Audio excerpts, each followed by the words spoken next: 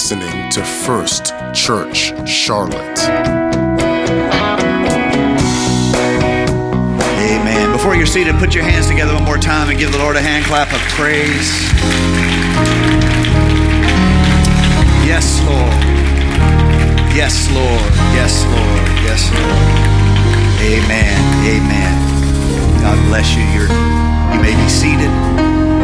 It's a joy to be in the house of the Lord with all of you, to feel His presence. I know He's real. Why? Because I feel Him in my soul. Anybody feel Him in your soul here? Amen.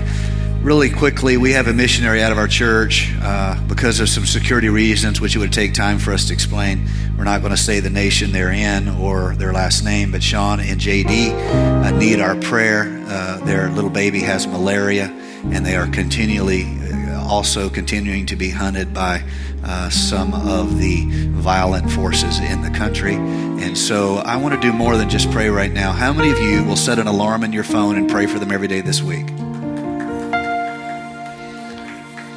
I want you to set an alarm on your phone, and I want you to pray for them every day in this week. I want heaven to hear our spiritual support of where they're at. Somebody say, in Jesus' name, amen. We as a church have influence around the world, firstly through the finances that we send out to assist missions efforts around the world. It's not just foreign missions that we do. We do work here. We also do charity and help here. Amanda, where are you at, Amanda? I can't see. Right back here. Our church, I want you guys to know what y'all did this week. I didn't do it. I see you back there. She is a single mother, has 5 children. Is that right? 5 or 4? 4 children. I'm not going to multiply them on you, sister. Don't worry.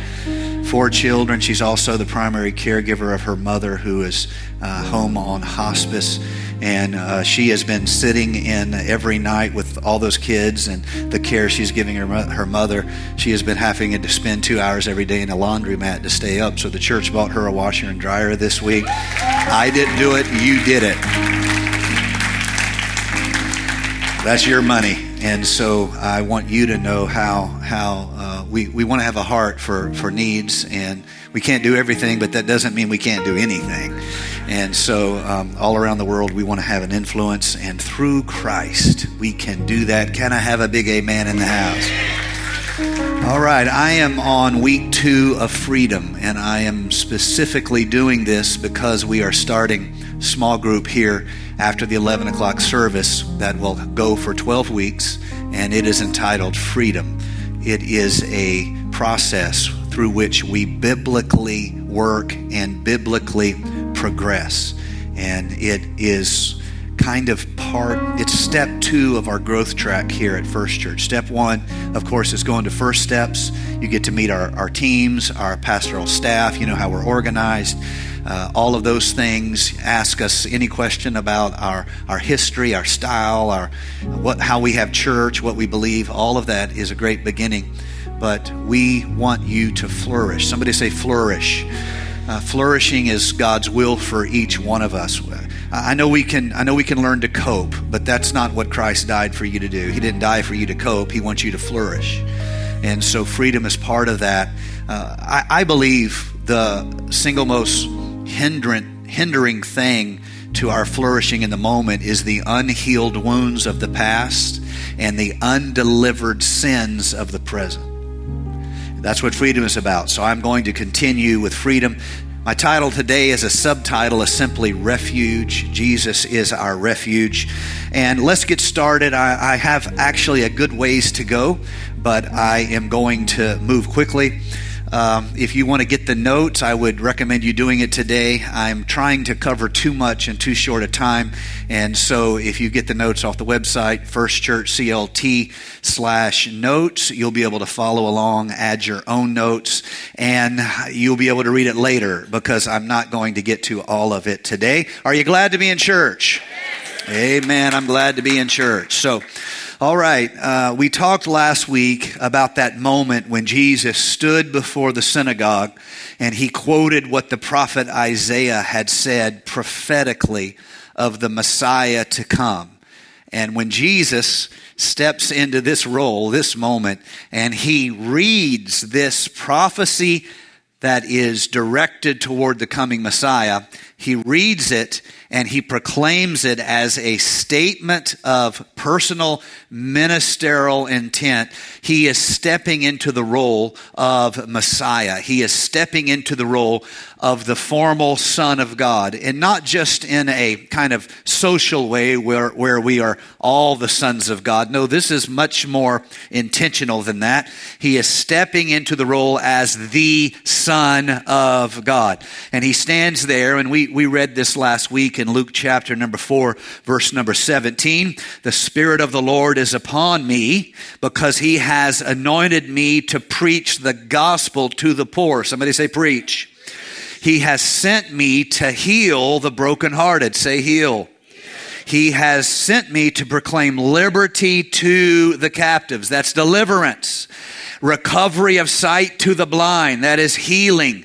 To set at liberty those who are oppressed. That is deliverance. And finally, full circle, back to the gospel to proclaim the acceptable year of the Lord. And I pointed out for your consideration that Jesus is repeating himself by saying three things, but saying them each twice.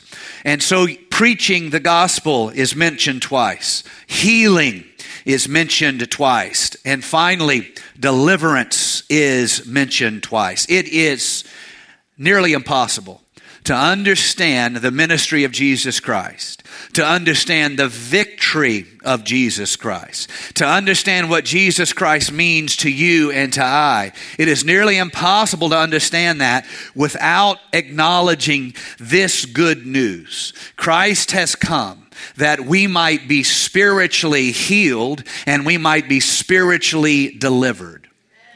Has anybody been healed and delivered in place? I said, has anybody been healed and delivered in this house?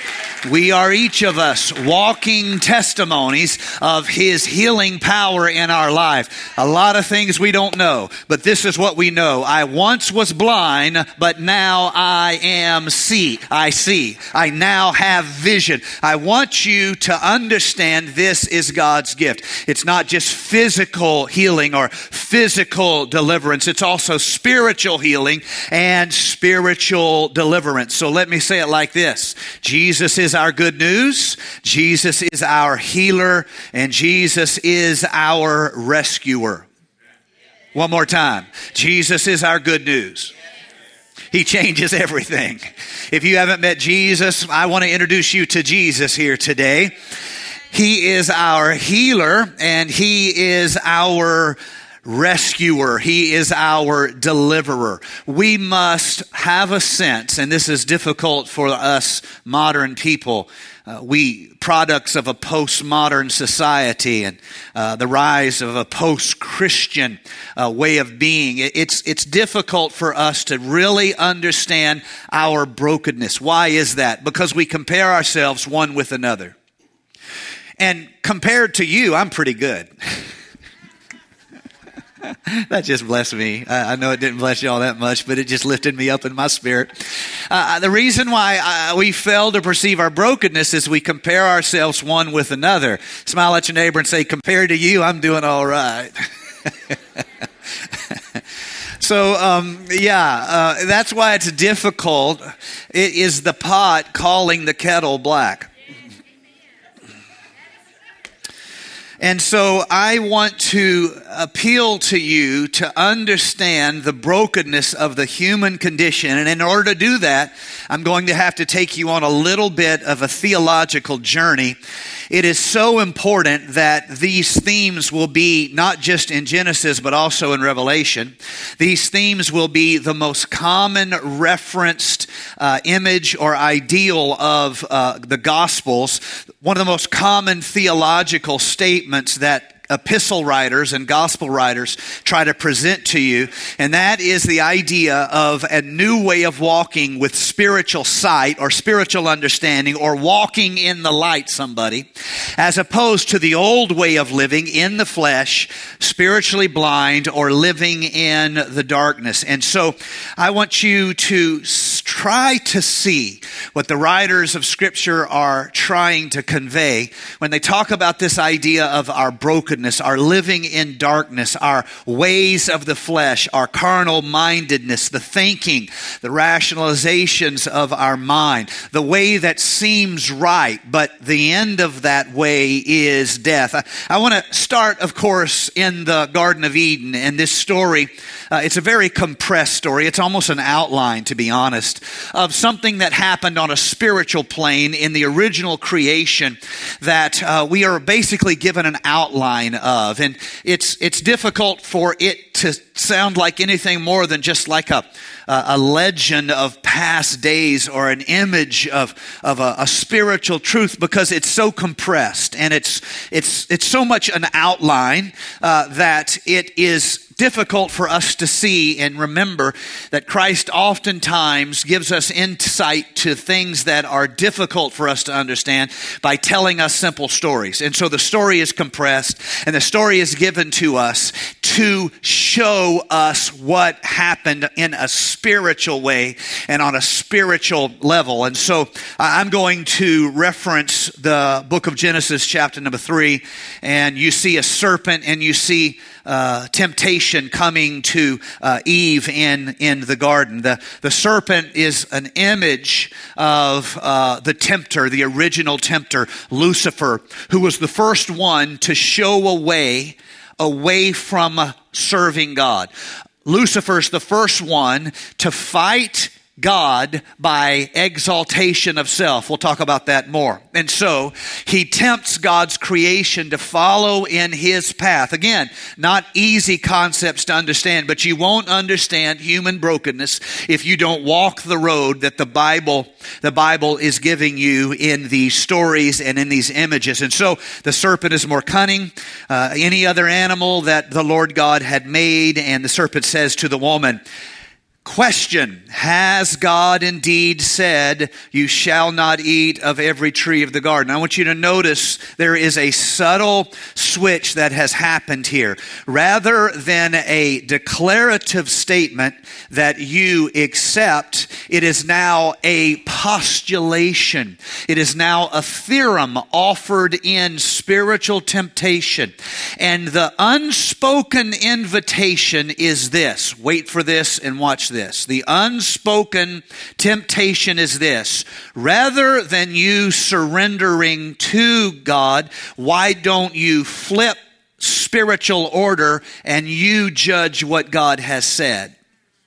That is what has just happened spiritually. There is a subtle switch. Rather than God judging us, we are now invited by the postulate, the hypothesis of hell. That's a dramatic way to say it, but I sounded like an old-time preacher when I said it.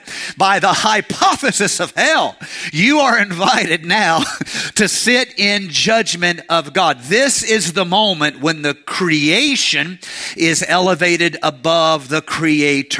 And so it's more than sin. It's more than fruit of temptation. It's more than something that is good to look on and good to eat. It is a way of being. Rather than surrender to what God has said, it is now evaluation, opinion, and judgment upon what God has said. Just let it settle. Just let it settle. No amens, that means you're listening. This is the beginning of human-based idolatry.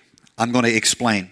So because of this temptation, because of this moment of passing judgment upon God, what has functionally happened is we have taken an opinion of good and evil into our own hands and agreeing with the tempter that God is keeping something good from us, we now, in our opinion, have found God evil. This is the embracing of good and evil in our own hands. We no longer are surrendering to his judgment, but we are judging him. This is the switch from we accept your lordship to who should be judging who. This is the beginning of spiritual idolatry within the heart. The 10 Commandments are given to us as a way to understand our brokenness. Now, if you read the law and what you get out of the law is a plan to keep the law, then you failed to misunderstand either the law or you failed to misunderstand your ability to keep the law. The point of the law is to teach you that you need Jesus. Can I try this side over here? Because y'all were in Florida when I said that. The point of the law is to teach you you need Jesus. He is the fulfillment that you aren't going to make it on your own. You need the blood of a lamb on the doorpost of your life so judgment will pass by. If law teaches you anything else, you have failed to understand law. In the law, which should educate you of how much you need a redeemer, the first 2 commandments of the 10 are about idolatry. This moment of us exalting self and then deciding whether or not God is good and evil, this is the original act of idolatry. 1/5 of God's law is directly aimed at idolatry in our life. It is so natural for us to read the Bible and decide what we think about it. We don't even realize we're doing it. It's so natural for us to come to church and decide whether or not we got anything out of it. It's just how we live. It's like the old fish met the young fish and said, "How's the water?" And the young fish said, "What's this thing called water?" So long immersed in a way of being, you don't even know you are in the habit of judging God. You read the Old Testament, you decide whether or not he should have done that. This is the way of darkness. This is the natural order of the flesh. And so Paul tries to explain this, and I'm going to move through some of the images of the Bible from Old Testament to New Testament. Paul tries to explain this in his magisterial systematic theology we know of as the book of Romans. He tries to explain this by talking about the consequences of this shift from a surrendered life to an opinion of good and evil life. A knowledge of good and evil. We decide the things that formerly had been God's decision. We hold in our hand the judgment that formerly had been God's to make. And he will write in these passages, or verses 18 to 25, and it is, of course, just the brilliance of the Apostle Paul. Verse 21 tells us the reason why we turn to idols is because ultimately we want control. We want to manipulate God. We do not want God to manipulate us. Let's say it a different way. We want God to serve us. We do not want to serve God. That's why we love formulas. We want to present a system whereby we can tell God what he owes us. That's why we love formulas.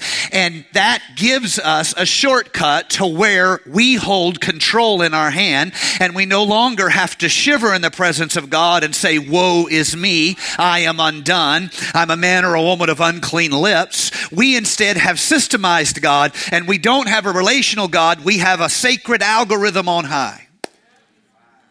Hear me. God is not an algorithm. He's relational. He will walk with you. His Spirit will convict you. His Word will speak to you. You need to know him. I said you need to know him. I said you need to know him. I said you need to know him. I'm glad you've been in church for 300 years. You need to know him. Church is all I know. I need to know him. I grew up sleeping under church pews. I need to know him. I need to know him in suffering. I need to know him in victory. I need to know him in struggle. I need to know him in joy. I must know him. He is relational. This is why it's so tempting for us to try to come up with systems of faith or systems of everything. Now, I want to point out the problem is not the system. Many of these things are shortcuts to help us move as quickly as possible through understanding. The problem is the heart that tries to use it and make the kingdom of God work for us rather than us work for the kingdom of God.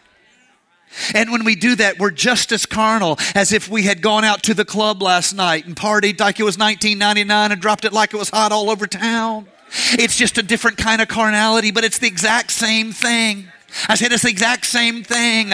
You may not have drunk any alcohol, but this is the exact same kind of carnality. It's just with a different angle. One sin tends to be of those who are of a label sin, and another sin tends to be the kind of sins that Christians love. And I hope to be a Christian. So in his presence, it's not us telling him how good we are like the Pharisee.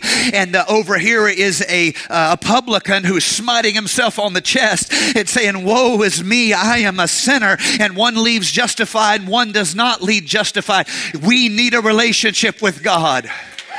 I'm not going to fight for my opinion of good and evil. I'm going to leave that with God. I am going to surrender to what God has said. I am going to obey what God has said. It's more than head knowledge.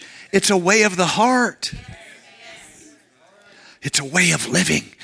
It's a manner of walking. And so they sought to control God by this idolatry. That was number one. And secondly, we see that they tried to exalt the self. And so you read these scriptures of consequences. Number one is deception. Verse 21, their thinking became futile and their hearts became darkened. That's the result of walking in this way. Thinking is futile, hearts are darkened. The second consequence is verse 25. Spiritual slavery. They worshiped and served created things rather than the Creator. The reason why it's spiritual slavery is you cannot worship something without serving it. If it is unworthy of your heart, then it enslaves you. And you who are of great value, abase yourself to things that mean nothing and will perish with a great heat.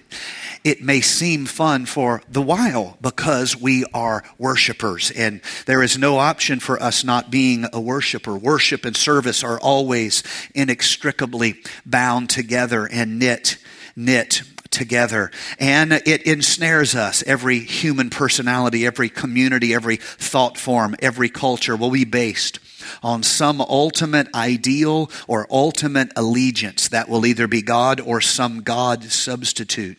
And where you go to be whole is your idol. Where you go to be whole is your idol. And idolatry is when not necessarily something bad in the justification of the flesh. It might be something good that you've tried to lift into the level of God in your life and it cannot fulfill. A career can be a good thing. You should work as unto the Lord, the Bible says. But when you try to replace God with a career, it is now a curse in your life. Children are the gift and the heritage of the Lord, and they're a good thing. But when you try to elevate them to the level of worship, you have entered a place of spiritual slavery where you are abasing yourself to something that you are unworthy of and is a burden to you, or it's unworthy of it is unworthy of, and it's a burden to you and the person who bears it, namely your children in your life. We must love and serve God, because when we worship Him, it is natural that we serve Him. And so you see how Adam and Eve from the beginning, they chose their own knowledge, their own opinion of good and evil. They just judged God and what God had said, and they embraced their own opinion of good and evil. And because of that, they now were stuck with the downstream consequences of what they had done. They who had seen the light and had walked with Him now had embraced darkness. And they, as a result of that, had to cover up what had happened with a story of why they had done it. This is the story of all the human family. We become the children of the lie of necessity because we have embraced something that can never be an object of honorable and right worship in our life. And so we layer story upon story, excuse upon excuse. We tell ourselves we know what is good and what is bad because we know people who are worse than us. We know people who have done worse things than us. And so to the modern mind, it makes no sense to think about walking in darkness. I'm not as bad as some of the people I know, and I am better than I have been at times. And so I'm very much on the spectrum of human effort, human goodness. I'm not as bad as the politicians, and I'm not as good as the nurses. That's just the way I figure it out, you know. I'm somewhere in the middle, you know. You do not see your own darkness. I do not see my own darkness, because I am in the habit of holding good and evil in my own hands and telling myself a story of what I think about the world. And I'm a child of my own lies. And they build in my life until things that are absurd, I find myself defending. And decisions that are indefensible, I find myself holding. And I go to the Word of God, and the Spirit of God slaps me with just how opposite my thinking is from a spiritual way of thinking.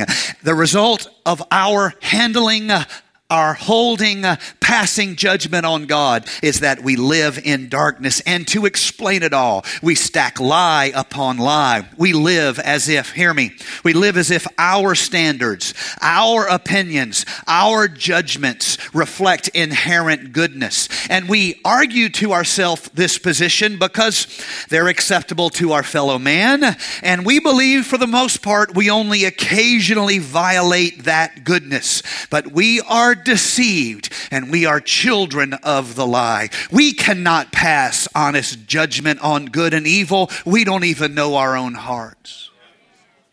And so the only right path is surrender. Put God back on the throne. Put God back on the throne. Worship the one who made you. Worship the Creator rather than the creation. Undeify yourself. Quit deciding what you think about everything and start celebrating what God has said about everything. I want to show you our path. This is my path. I'll speak for myself, and I invite you to consider how you yourself have walked this path. We can think we are good while we are doing things that are directly responsible for spiritual death and spiritual division. While we war one with another, we think we are good. While one preacher criticizes another preacher, we think we are good. While one person speaks ill of their brother, we think we are good. While we enjoy full stomachs and the world goes hungry, we feel like we are good. While we rob God, we feel like we are good. While we make a kingdom of service into a doctrine of self, we feel like we are good. This is spiritual darkness. The entire mission of Jesus Christ is defined, explained, and manifest as a competition between light and darkness. Just because the deed in itself is not evil by the standards of humanity does not mean it is something that you should have taken into your own hands. It might be something you should have surrendered to the mighty hand of God. This entire mission is contrast of a way of the flesh, contrasting the way of the Spirit. And so for the believer, we are all of us saved, we are all of us healed, and we are all of us delivered by Jesus Christ, our light. We are all of us given the light of His Word. Jesus said, I am the light of the world. He who follows me shall not walk in darkness, but shall have the light of life. I want you to see, He is claiming light as both identity and purpose. First, identity. Jesus says, I am the light of the world. I want you to know today, if you are seeking understanding, if you are seeking healing, if you are seeking deliverance, it is found in Jesus. He is the light of the world. That is identity. And secondly, it is purpose. He who follows me, somebody say purpose. He who follows me, say it again, purpose, shall not walk in darkness, but shall have the light of life. Jesus says, I am the life, I am the light. If you want to walk in the light, you need to follow me. It is identity and it is purpose, but this is not natural to the flesh. Stay with me. I know I've got a lot of heavy subjects here today, and I already have stretched your brain outside of your Sunday morning 11 a.m. comfort zone. But this is deep, deep, profound theological foundations. And those of you who have served God, you need to understand and you need to invest in being able to explain and speak on these subjects. Our flesh loves darkness rather than light. Why? Because when we hold judgment in our hands and we adhere to our opinion of good and evil, we get to blame everyone but ourselves. We don't have to trust and we don't have to surrender. We just deify ourselves and take good and evil into our own hands. This is the path of natural flesh. What is the result? Everyone does what is right in their own eyes. They hold knowledge of good and evil, and they do not surrender to God, a relational God who would lead them, who would convict them, who would give them eternal life, but they take it into their own hands. This is the temptation of the flesh, and it doesn't help us to be religious. Religious people take good and evil into their own hands. In fact, I would say on grading on a curve, some of the most judgmental people I have ever known were deeply religious people. And I would remind you that every rebuke Jesus makes about darkness rather than light is spoken to religious people, not sinners. He does not talk to sinners in terms of light and darkness. He talks to religious people in terms of light and darkness. That should humble us and make us humble before the presence of God. Can I have a big amen on that? And so the world rejects truth and they embrace darkness because they are of their father, the devil. And just as he was a liar from the beginning, we became self-exalted through telling ourselves the same lie. Not that God is the ultimate determinant of good and evil, but we can decide for ourselves that which is good and that which is right. And therefore we exalt the self and we judge God. We exalt the self and we judge God. And this turns into spiritual corruption in our life. When it is not even natural for us to submit, we want to argue. I want to say it again. I want you to let it hit you right between your eyes. We don't want to submit. We don't want to say, not my will, but thy will be done. What we want to say is, I name it and claim it. Do what I say as quick as possible. Don't make me come up there. Honey, you're going up there or not, but he's going to be on the throne. Do you see what I'm saying? This is the challenge. This is the way of the flesh. The way of darkness is us judging God, not God judging us. Now, we can blame Adam and Eve for the brokenness of creation, but it does us little good because we all, every day of our life, are tempted to take judgment into our own hand rather than submitting. We're tempted to tell God what he should do rather than submitting to what he has told us to do. We're tempted to tell God what we want rather than turning our heart heavenward and say, what do you want? We are daily tempted. And if you want to blame Adam and Eve, hear me. How was yesterday? And did you want God to serve you or did you seek to serve God? This is the fight between darkness and light. Darkness and light. Darkness and light. But there is hope for us through Jesus Christ. He is our salvation. He is our healer. And he is our deliverer.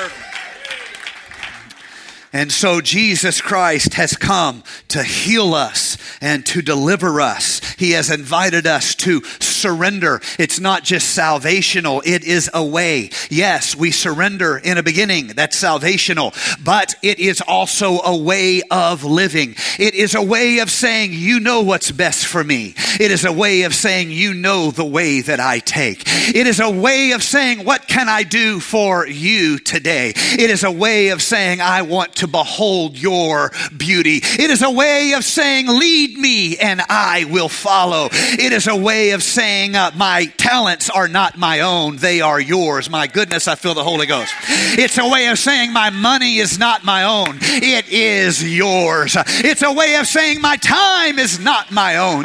My goal is not the good life. My goal is the God life. And when you learn to be a worshiper, life starts to make sense. I'm going to read, and then I'm going to try to get to my message, and I haven't got to my message yet. But it's all in your notes. So if I don't get to it, you can read later on and say, my goodness, that sure would have been good.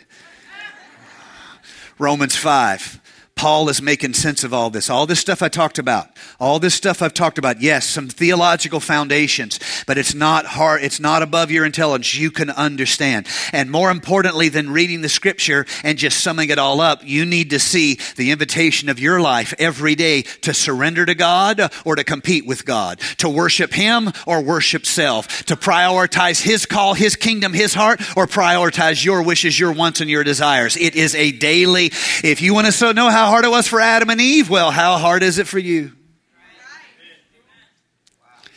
Romans 5 and 12. When Adam sinned, I'm reading in the New Living Translation because, well, it's awesome. When Adam sinned, sin entered the world. Adam's sin brought death. So death spread to everyone, for everyone had sinned. Yes, people sinned even before the law was given, but it was not counted as sin because there was not yet any law to break. Still, everyone died from the time of Adam to the time of Moses. Even those who did not disobey an explicit commandment of God, as, say, Adam did. Now, Adam is a symbol, a representative of Christ who was yet to come. But there is a great difference between Adam's sin and God's gracious gift. For the sin of this one man, Adam, brought death to many. But even greater is God's wonderful grace and His gift of forgiveness to many through this other man, Jesus Christ. And the result of God's gracious gift is very different from the result of that one man's sin. For Adam's sin led to condemnation, but God's free gift leads to our being made right with God, even though we are guilty of many sins. Tap your neighbor and say, that part's about you. Even though you are guilty of many sins. For the sin of this one man, Adam, caused death to rule over many. But even greater is God's wonderful grace and His gift of righteousness. For all who receive it will live in triumph over sin and death through this one man, Jesus Christ. Let me say it again. He is our salvation. He is our healer. He is our deliverer. Yes, Adam's one sin brings condemnation for everyone, but Christ's one act of righteousness brings a right relationship with God and new life for everyone. Because one person disobeyed God, many became sinners. But because one other person obeyed God, many will be made righteous. God's law was given so that people could see how stinking sinful they were. Now, the stinking part is in the Nathaniel version, not the New Living Translation. God's law was given so that all people could see how sinful they were. But all people sinned more and more. But God's not defeated. He's on your track. His wonderful grace became more abundant. So just as sin ruled over all people and brought them to death, now God's wonderful grace rules instead, giving us right standing with God and resulting in eternal life through Jesus Christ our Lord.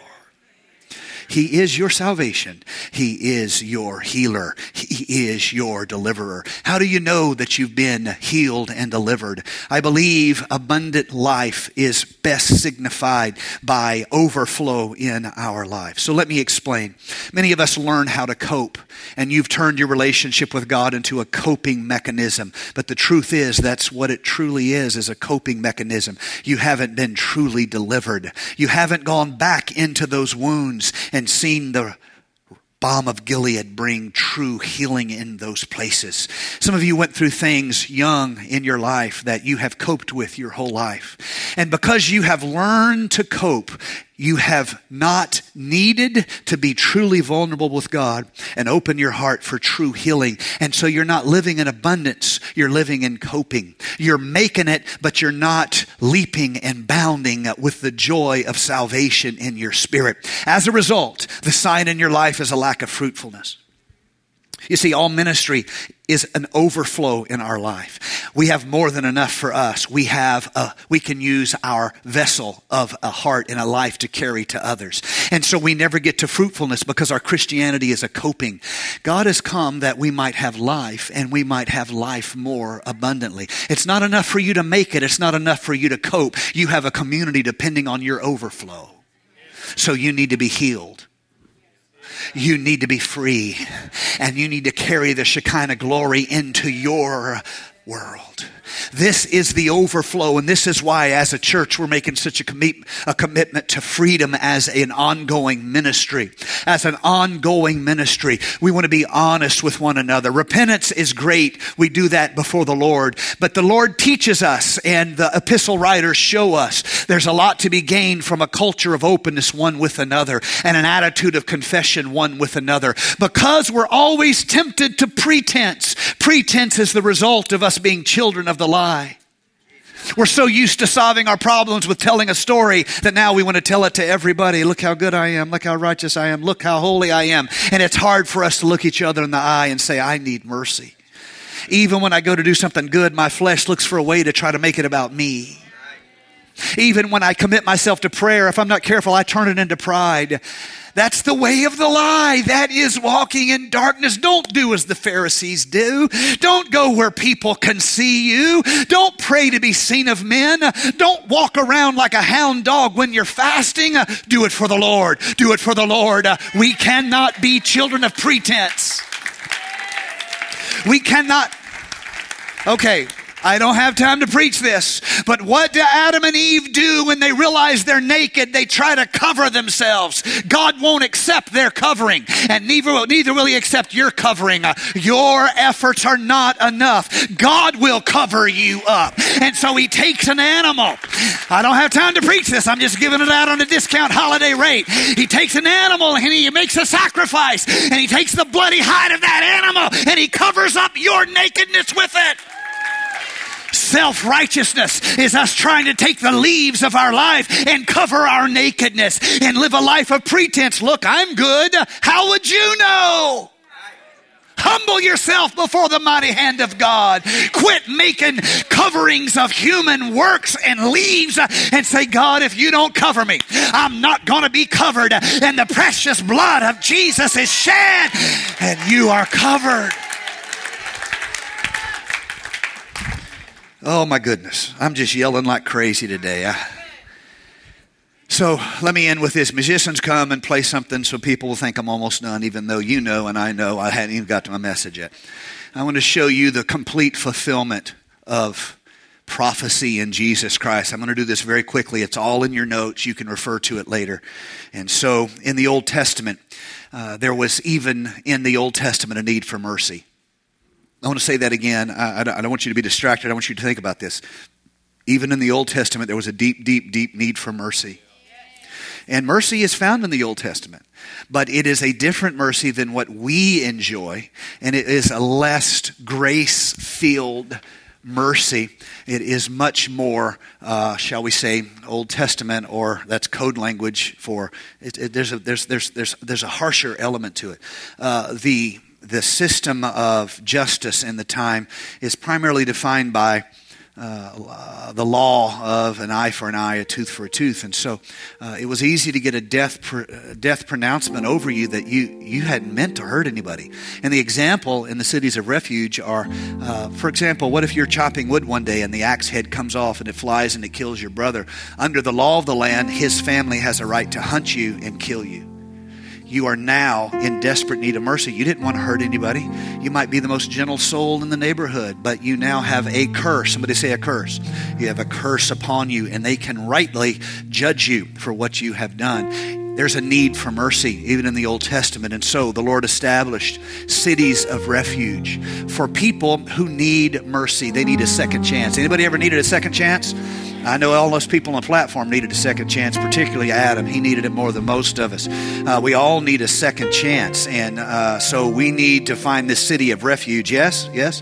And so you see how Jesus becomes the prophetic fulfillment of these images that are shown by cities of refuge, because we all need mercy. And if you look at these six cities in the Old Testament, they are types of Christ's fulfillment in this day of grace. And you actually see this image completed in the New Testament in Hebrews chapter number 6, verse number 18, where we are shown this image of us fleeing to Christ for refuge. And so the first city, Kadesh. Kadesh means righteousness. And in Christ, this image is fulfilled because Christ is our righteousness. Jeremiah 23:6, he shall be called the Lord our righteousness. 2 Corinthians 5:21, for he hath made him to be sin for us who knew no sin, that we might be made the righteousness of God in him. Kadesh means a place of righteousness. It can also be translated as a place of holiness. Christ has become what we could never be, and that is the very personification of righteousness, holiness, purity, and truth, and we are complete in him. The second city is Shishim. This means strong shoulder, or this designates a place of strength, and we are made strong in Jesus Christ. 1 Corinthians 15:57, but thanks be to God who gives us the victory through our Lord Jesus Christ. Thanks be to God. We are made strong through him. The third city is the city of Hebron. Hebron, it means fellowship. We've been celebrating fellowship today as one of the things our church is striving to value and make a core value. The meaning of Hebron is fellowship. 1 John 1:3, that which we have seen and heard declare we unto you, that ye also might have fellowship with us. And truly our fellowship is with the Father and with his Son, Jesus Christ. We have fellowship with God. We have access to the eternal through Jesus Christ. The fourth city of refuge is Bezer. This means stronghold, strong tower, stronghold. Proverbs 18:10. I love this passage. The name of the Lord. What's that name? The name of the Lord is a strong tower. The righteous run into it and they are safe. The fifth city, Ramoth. This is the fifth city. It means exalted. Christ fulfills this need, this image of mercy and grace in our lives. Ephesians 2:6. He has raised us up together and made us sit together in heavenly places in Christ Jesus. He is fulfilling our need of exaltation. Ramoth, we are exalted in Christ. And finally, I love this one, the sixth city is Golan, which means joy. I want you to know today, Jesus is your joy.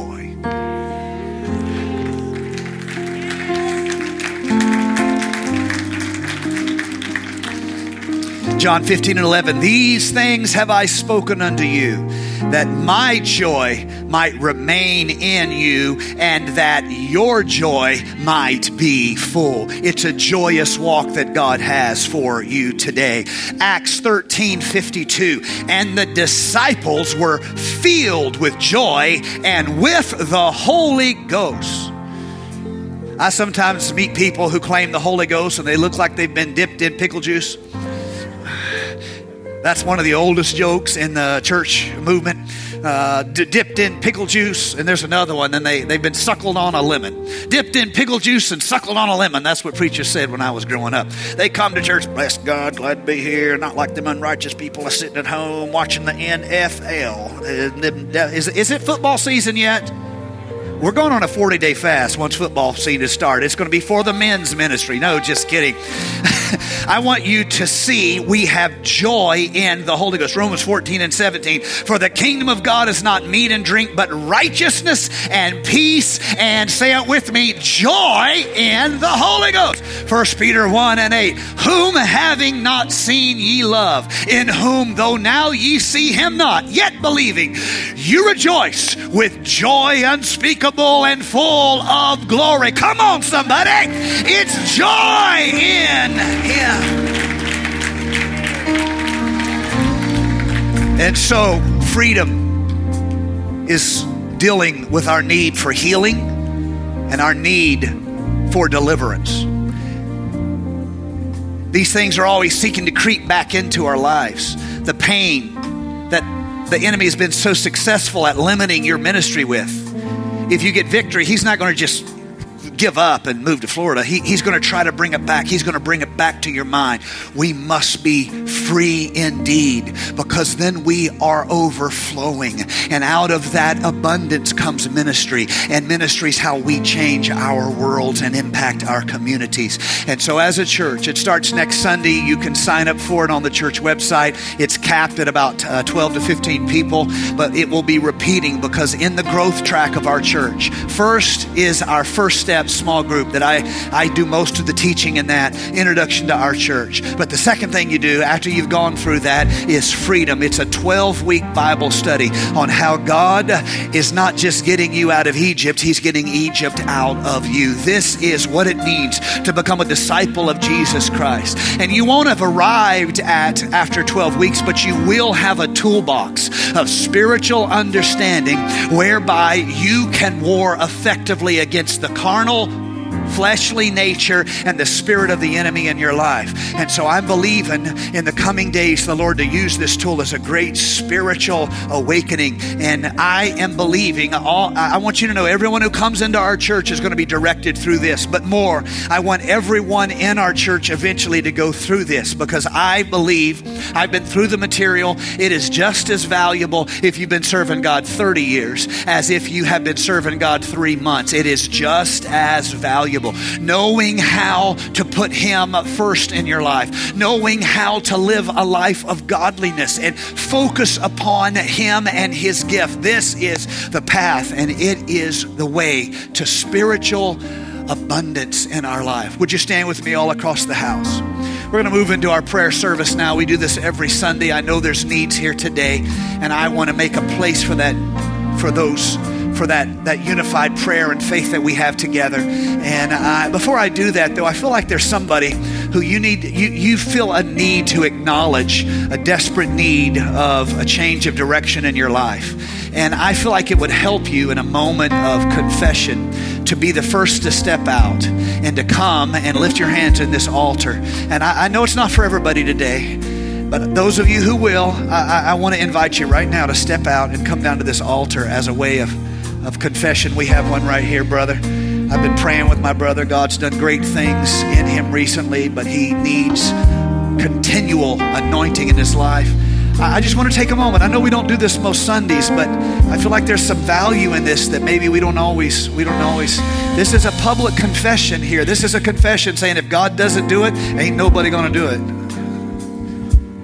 So I'm pausing. In a moment, we're all going to come, but right now, I want those of you who there's got to be a change in the way. Step out right now. That's right. God bless you, my sister. We love you. I love you guys as courage. I think God's going to meet you here.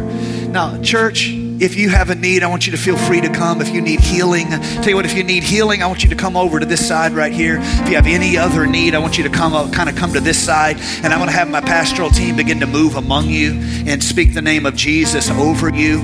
But this whole service is going to turn into a prayer time right now. And we're going to begin to speak the name of Jesus. I don't want you to leave here the way you came. I want you to have the confidence to claim some things spiritually. So in just a moment, our worship team is going to come, and I'm going to invite everyone, but I want to give a moment more. If you want to be declarative today, that's what stepping out is. You're being declarative. You're being declarative. That's right. I feel such a presence of the Lord here today. I really, really pray that you have a sense of God's wooing of you. Remember, He'll never kick your heart door down. He'll never kick your door in. He's going to woo you. He's going to give you a sense of the kingdom of God and see how far you want to progress in it. There will be an open door, but you're going to have to step into it because He's not going to force it upon any of us. Not me, not you. It's just not the way He works. But there is an effective open door of healing, deliverance, salvation in Jesus Christ. It would be a shame to make it barely. You understand what I mean by that? I know we love to say things like, well, I just want a cabin in the corner of glory. I understand, look, I get it. But here's the thing. God did not go through all that He went through so you could barely make it. He wants you to be a living evangel, known and read of men. A living evangel, known and read of men. And you are well able. First of all, God has done a completed work for you. It's done. You just need to claim, believe, progress. Not only that, God's put you in a church that believes in you. This church believes in you. This preacher believes in you. You can find people who are better preachers than me. You can find people who are better looking than me. You can find people who have more money than me. You can find people who are more submitted to their wives than me. But you're going to have to go a good ways to find somebody who believes in you more than I do. I want you to feel that. I'm constantly inviting you into ministry. I want our church to feel like that. We're inviting you to make it an impact in your world. If you haven't signed up for a small group, go to our website. You can see small groups in the area. We want to not just have vertical celebration of what God has done and who He is. We want to manifest that we see Him by having horizontal charity, affection, acceptance one to another.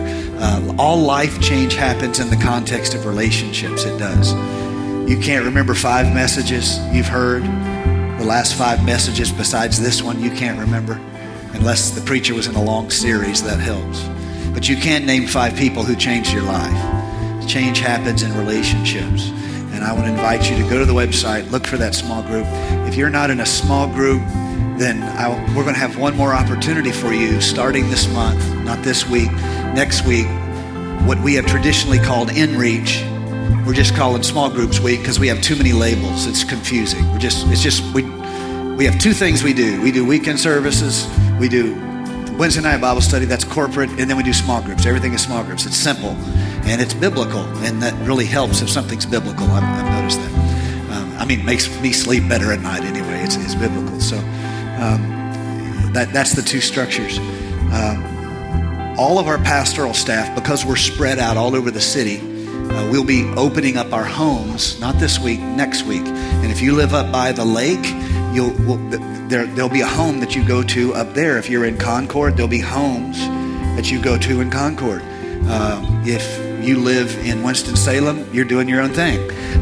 But if you're at Fort Mill, we'll have a home for Fort Mill. We'll have another home for Lake Wylie. We'll have another home for Pineville. Probably we have a Southern church. But anyway, we are opening our homes. So if you have a small group and they plan something for that small group week, which is next week, you go support your small group. If you're not in a small group, in spite of me asking for that horizontal connection, you will go to one of our pastors' homes on small group and small group week. And this will be a great way for us to instigate. So, lastly, if you don't want to do any of that, sign up for my small group. I have 2. I do them all on Sunday. I do First Steps. Today is lesson 3, understanding what it means to be a Spirit-filled church. That's lesson 3. If you haven't had lesson 3, while I was preaching, I was over next door also cooking because I have multiple personality syndrome. No, my team was over cooking. Come, we'll talk. Also starting next week, me and my staff, we're starting Freedom. Same thing. I'll teach about 1/3 of the lessons. The other ones in our staff, Anthony will probably teach the most, but Anthony and myself and occasionally some of our other pastoral staff, we will be dealing with these subjects, and it is going to be a great thing because we're connected to Him and we're connected to one another. Can I have a big amen? Lord, bless your people. I speak your blessing over them. Let them have a victorious week. I said, let them have a victorious week in Jesus' name. Let us not be ignorant of how the enemy attacks us and tries to hinder us. Let us see through the lies of the enemy and let us represent your kingdom in the earth. In Jesus' name we pray. And can the church say amen? One more time, give the Lord a hand clap of praise as you're dismissed.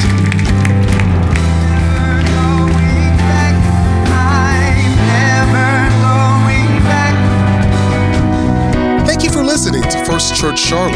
If this podcast has blessed you, please rate it with 4 stars. By doing so, you will help others find it and also bless them. If you're in the Charlotte, North Carolina area, come worship with us at 4929 North Sharon Amity Road. For information about service times and church ministries, visit us online at firstchurchclt.com. If you would like to help support our efforts, text GIVE to 704-445-5353. We pray God's richest blessings to you. Come, worship with us.